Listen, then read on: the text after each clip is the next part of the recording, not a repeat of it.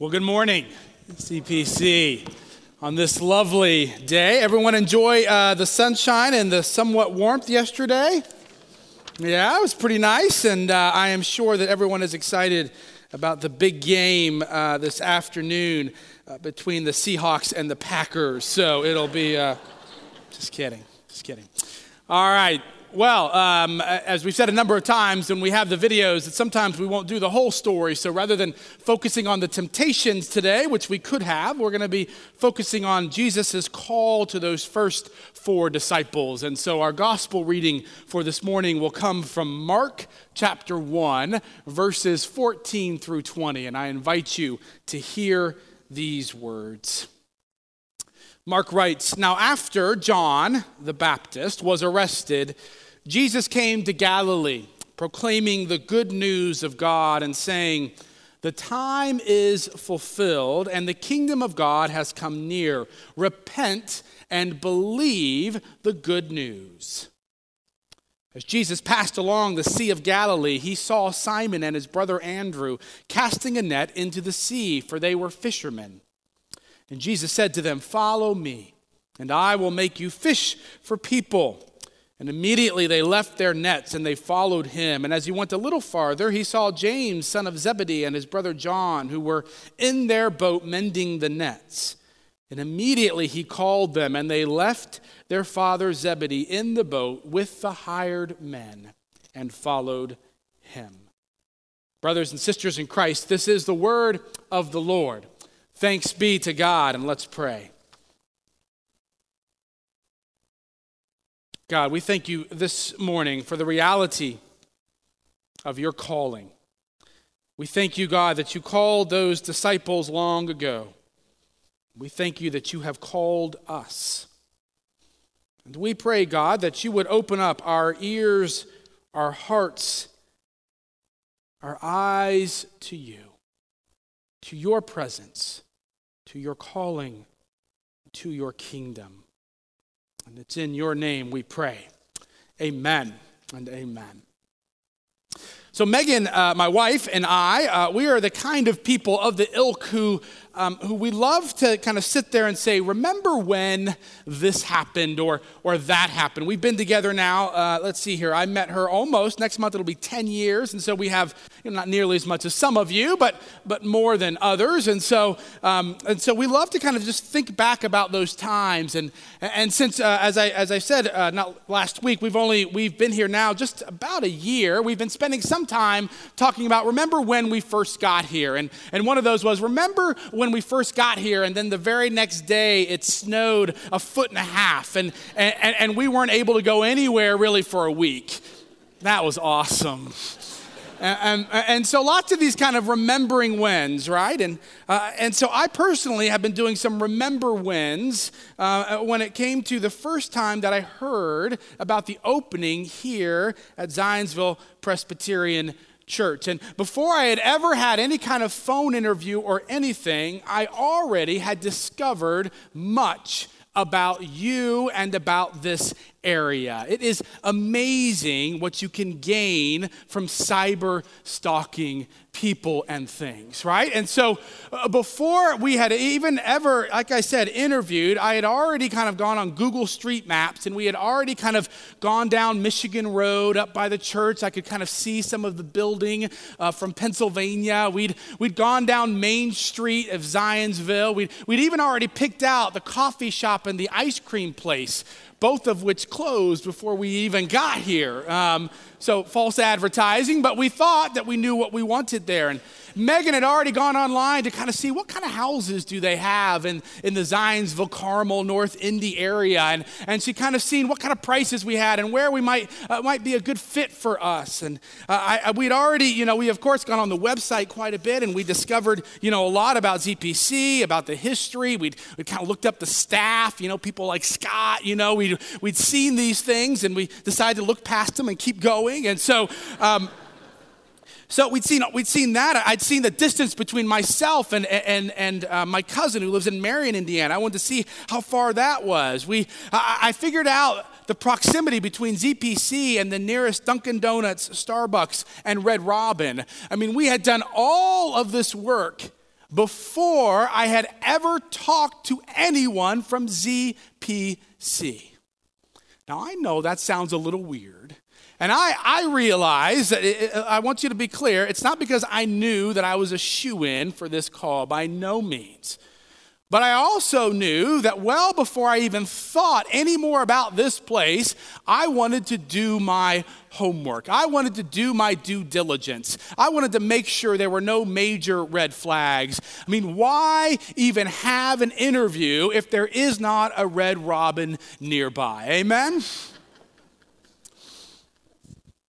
And so while it may be a bit strange, the reality is that almost all of us, before we pursue something, before we try something new or different or go someplace new, we do as much research as we possibly can.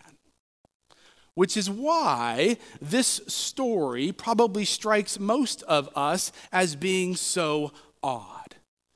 Like one of the most frequently probably the most frequent question asked when it comes to this particular passage is, why in the world would Simon and Andrew and James and John all of a sudden just drop everything that they're doing, leave the nets, leave the boat, and just all of a sudden start following after this Jesus because he said, hey, follow me? I mean, where are the questions? Where's the search on Google? Where's the questions about, well, can you just tell us where we're going? Or even just, I'm sorry, I didn't quite catch that. Was that Jesus you said? I mean, where is any of the due diligence and the wisdom before they simply left everything and just went? We want more details. Because otherwise, it's hard for us to even really picture ourselves in this story. Because none of us, few of us, if any at all, would ever just drop everything, all of the security, and just go after Jesus. Of course, Mark, as we talked about last Sunday, is not one for giving very many details. He never really describes things nearly as much as the other gospel writers, right? You recall that if you were here last Sunday, we talked about that. And so the question with Mark is not always how much he says or how many details he gives, but is in how he says things, how he places things. And so one of the things that we have to think about when it comes to this particular story is what comes right around the disciples fleeing. And does Mark see that as being a sign of how the gospel writer or how the disciples were able to leave so quickly? Do you need me to do something with this? I'm happy to just grab. All right, there we go. I've been eating too much of late, so the cheeks are getting rounder. And the thing that he says right before he talks to the disciples is this. He goes to Galilee and he says, the kingdom of God has come near. Believe, repent, and believe the good news. And what would that have meant for the people there of Israel? It would have meant for those who heard it that Jesus, as N.T. Wright says, is saying that God, the living God, is on the move, that God is about to take control, that the way things have been is not the way things are going to continue to be, that there is something new that is happening. And it seems to me that what Mark is saying, what Mark is inferring, is that the reason why the disciples were able to just simply leave everything and to follow the call of Jesus, to follow him, is because they wanted to be a part of this new thing that was happening. They wanted to be a part of the coming kingdom of God that Jesus said was near. And so they followed the call. Now, as I was thinking about this passage this week, I was struck by that word. It says specifically with Andrew that Jesus called them. And we talk about that word call quite a bit in our faith. A lot of times it's in stories like this. When did God call you? When did Jesus call you for the first time? When did you start following him? But one of the other ways we oftentimes use it is when we talk about pastors. A lot of times the question is asked is when did you get called to the ministry? It's a question that's asked to me. I'm sure Scott's been asked that question. It's just kind of a common one. And so I'm glad that you asked. And so I will tell you. When I told you last Sunday that when I was growing up, I was one who liked to talk a lot. And I had told my mother that I knew that whatever I did when I grew up, I wanted to talk. That's the main thing. And so I went through a litany of things when I was kind of a young adult of trying to figure out all different jobs where I could talk a lot. And so first, when I went to college, I was a communications major because I wanted to be a sports broadcaster.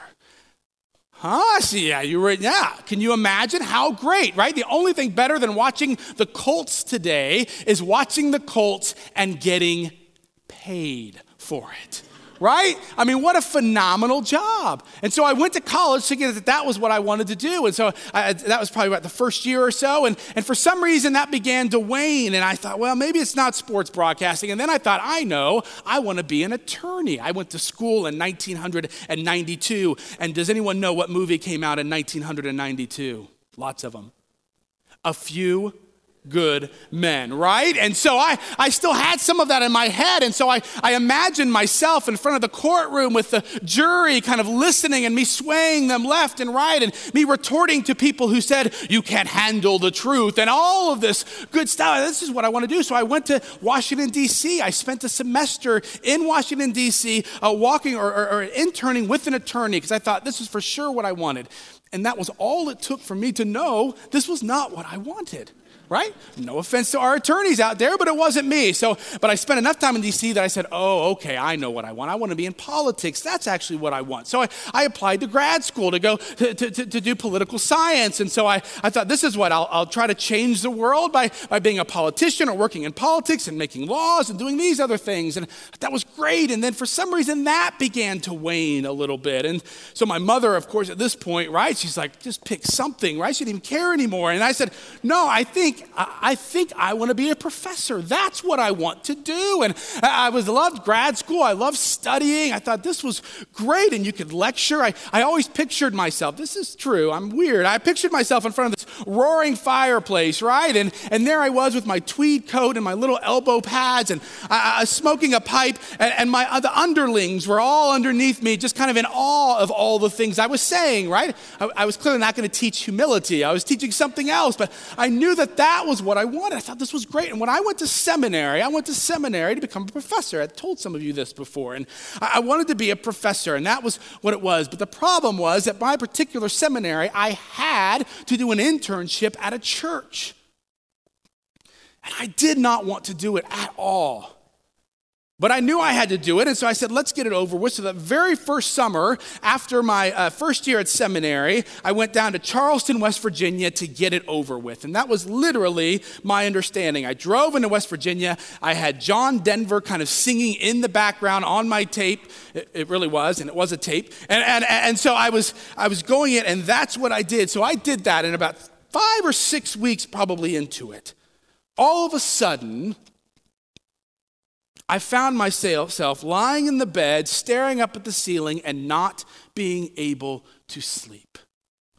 And the reason why I could not sleep, as hokey and weird as it sounds, is because of the fact that I was starting to wonder, I was starting to imagine what it would be like to be a part of a community that genuinely believed what Jesus said about the kingdom of God being near and about the good news of the gospel. And I started to wonder, what would it be like to be a part of a community that really believed that they should be doing the same sorts of things that Jesus was doing when he was here on earth. What would it look like for a church to really believe that Jesus was active and alive? What would it look like? Would it look like them going out and sharing food and Jesus with the hungry? Would it look like partnering with the people who said, hey, there is hope even for the most addicted of us? Would it look like us being hospitable and loving our neighbors and our enemies and the least of these? I began to think more and more about all the remarkable things that could happen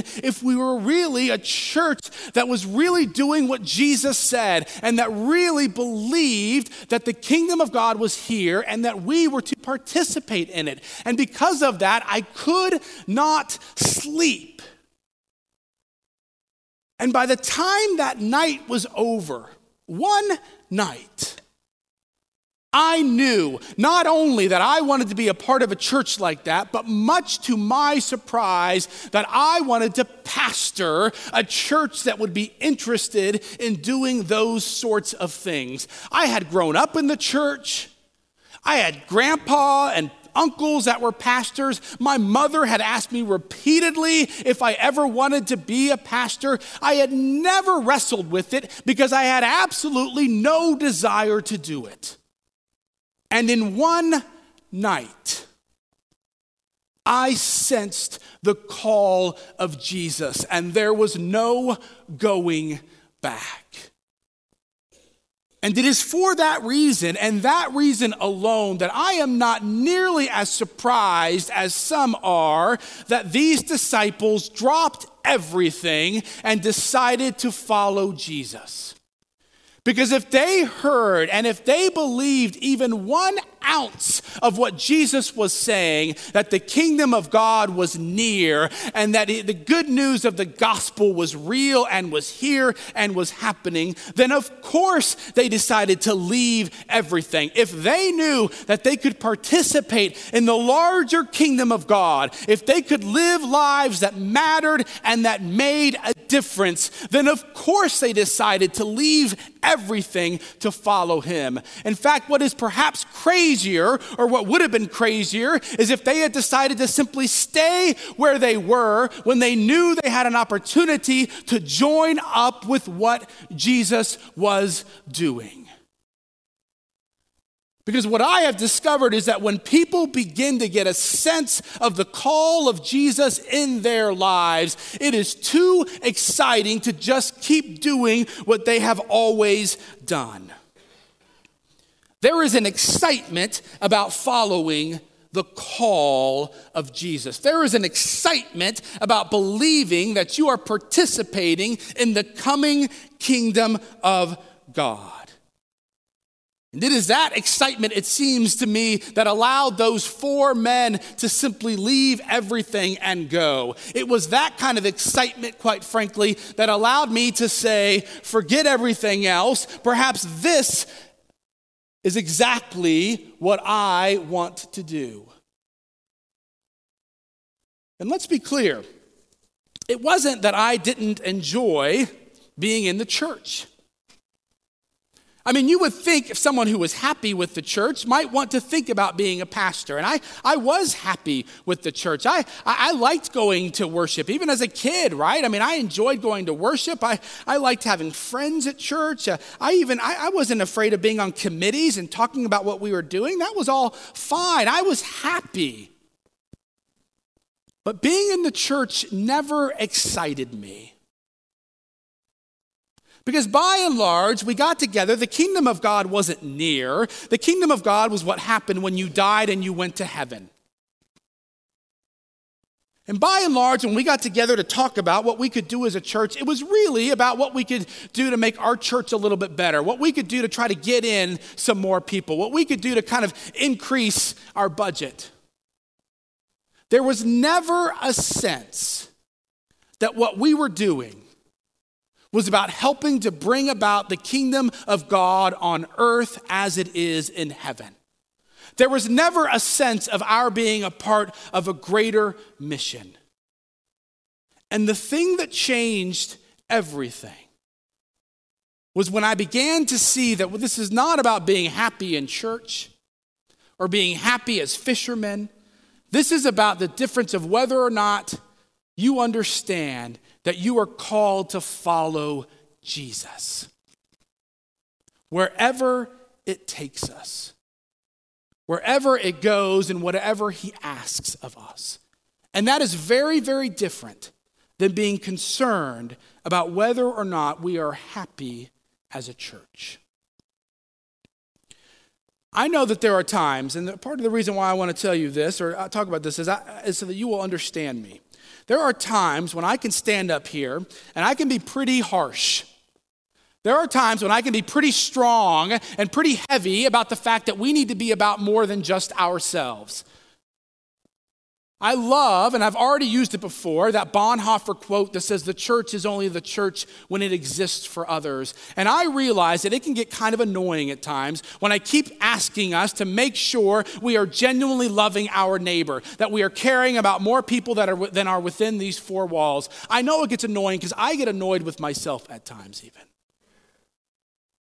But I want you to know the reason why. And the reason why is because that night when I could not sleep, it wasn't because I was thinking how great it would be if I could pastor a large church. It wasn't because I was like, oh, if I was a pastor of a church that had big buildings, how incredible would that be? It was because of the fact that I wanted to be a part of a church that was genuinely making a difference in its community. Because if all I was thinking about was having a big church and having people who were happy and went home thinking, okay, here's 10 things I can do to help myself have a happier life, then I would have rolled over and fallen back asleep. I hope you're happy, but that isn't what's most important to me.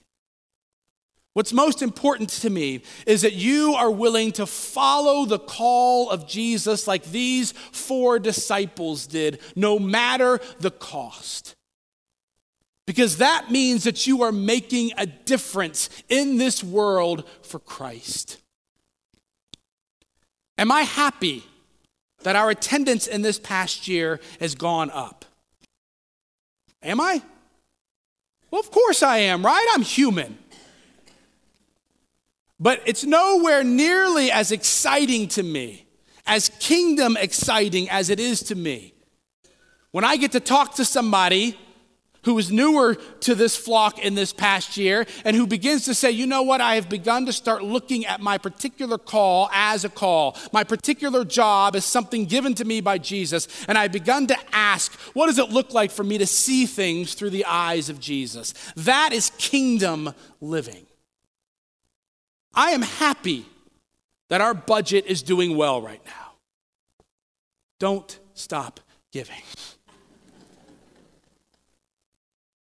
But nowhere near as exciting as that, or much more exciting than that, is when last month I talked to a guy who comes up and hands me a check and said, you know, not long ago I would have kept this for myself, but now I'm seeing I need to give it away. Or when I began to hear last month about the amount of money coming into the food pantry.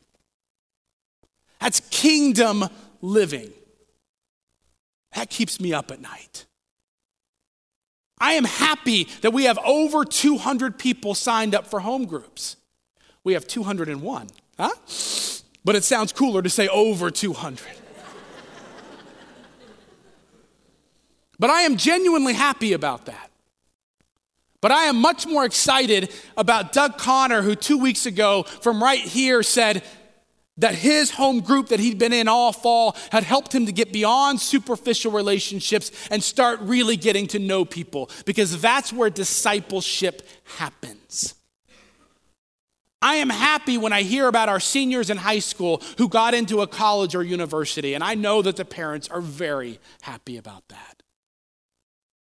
But I am much more excited when, as I heard from one of our seniors a few months ago, that her repeated trips to Mexico with ZPC have helped to change what she thinks she wants to do when she gets out of college. She has begun to feel the call of Jesus. I am happy when you all are happy at ZPC. It is much easier for me than when you are not happy. But I also know that when Jesus went to the Sea of Galilee and he called those 4 disciples, what he didn't say was, are you not happy in the fishing boat and at the net? Then come follow me. No, he said, the kingdom of God has come near. Repent and believe the good news. Come and follow me. That, sisters and brothers, is our call. And I hope and pray that in the days, weeks, and months and years ahead, that each of you would feel that sense of that call. That you are called by Jesus to follow him. And that we are called by Jesus to see everything that we do as a part of the greater kingdom of God. Do we believe that the kingdom of God is truly near? When Jesus says, follow me, will we listen?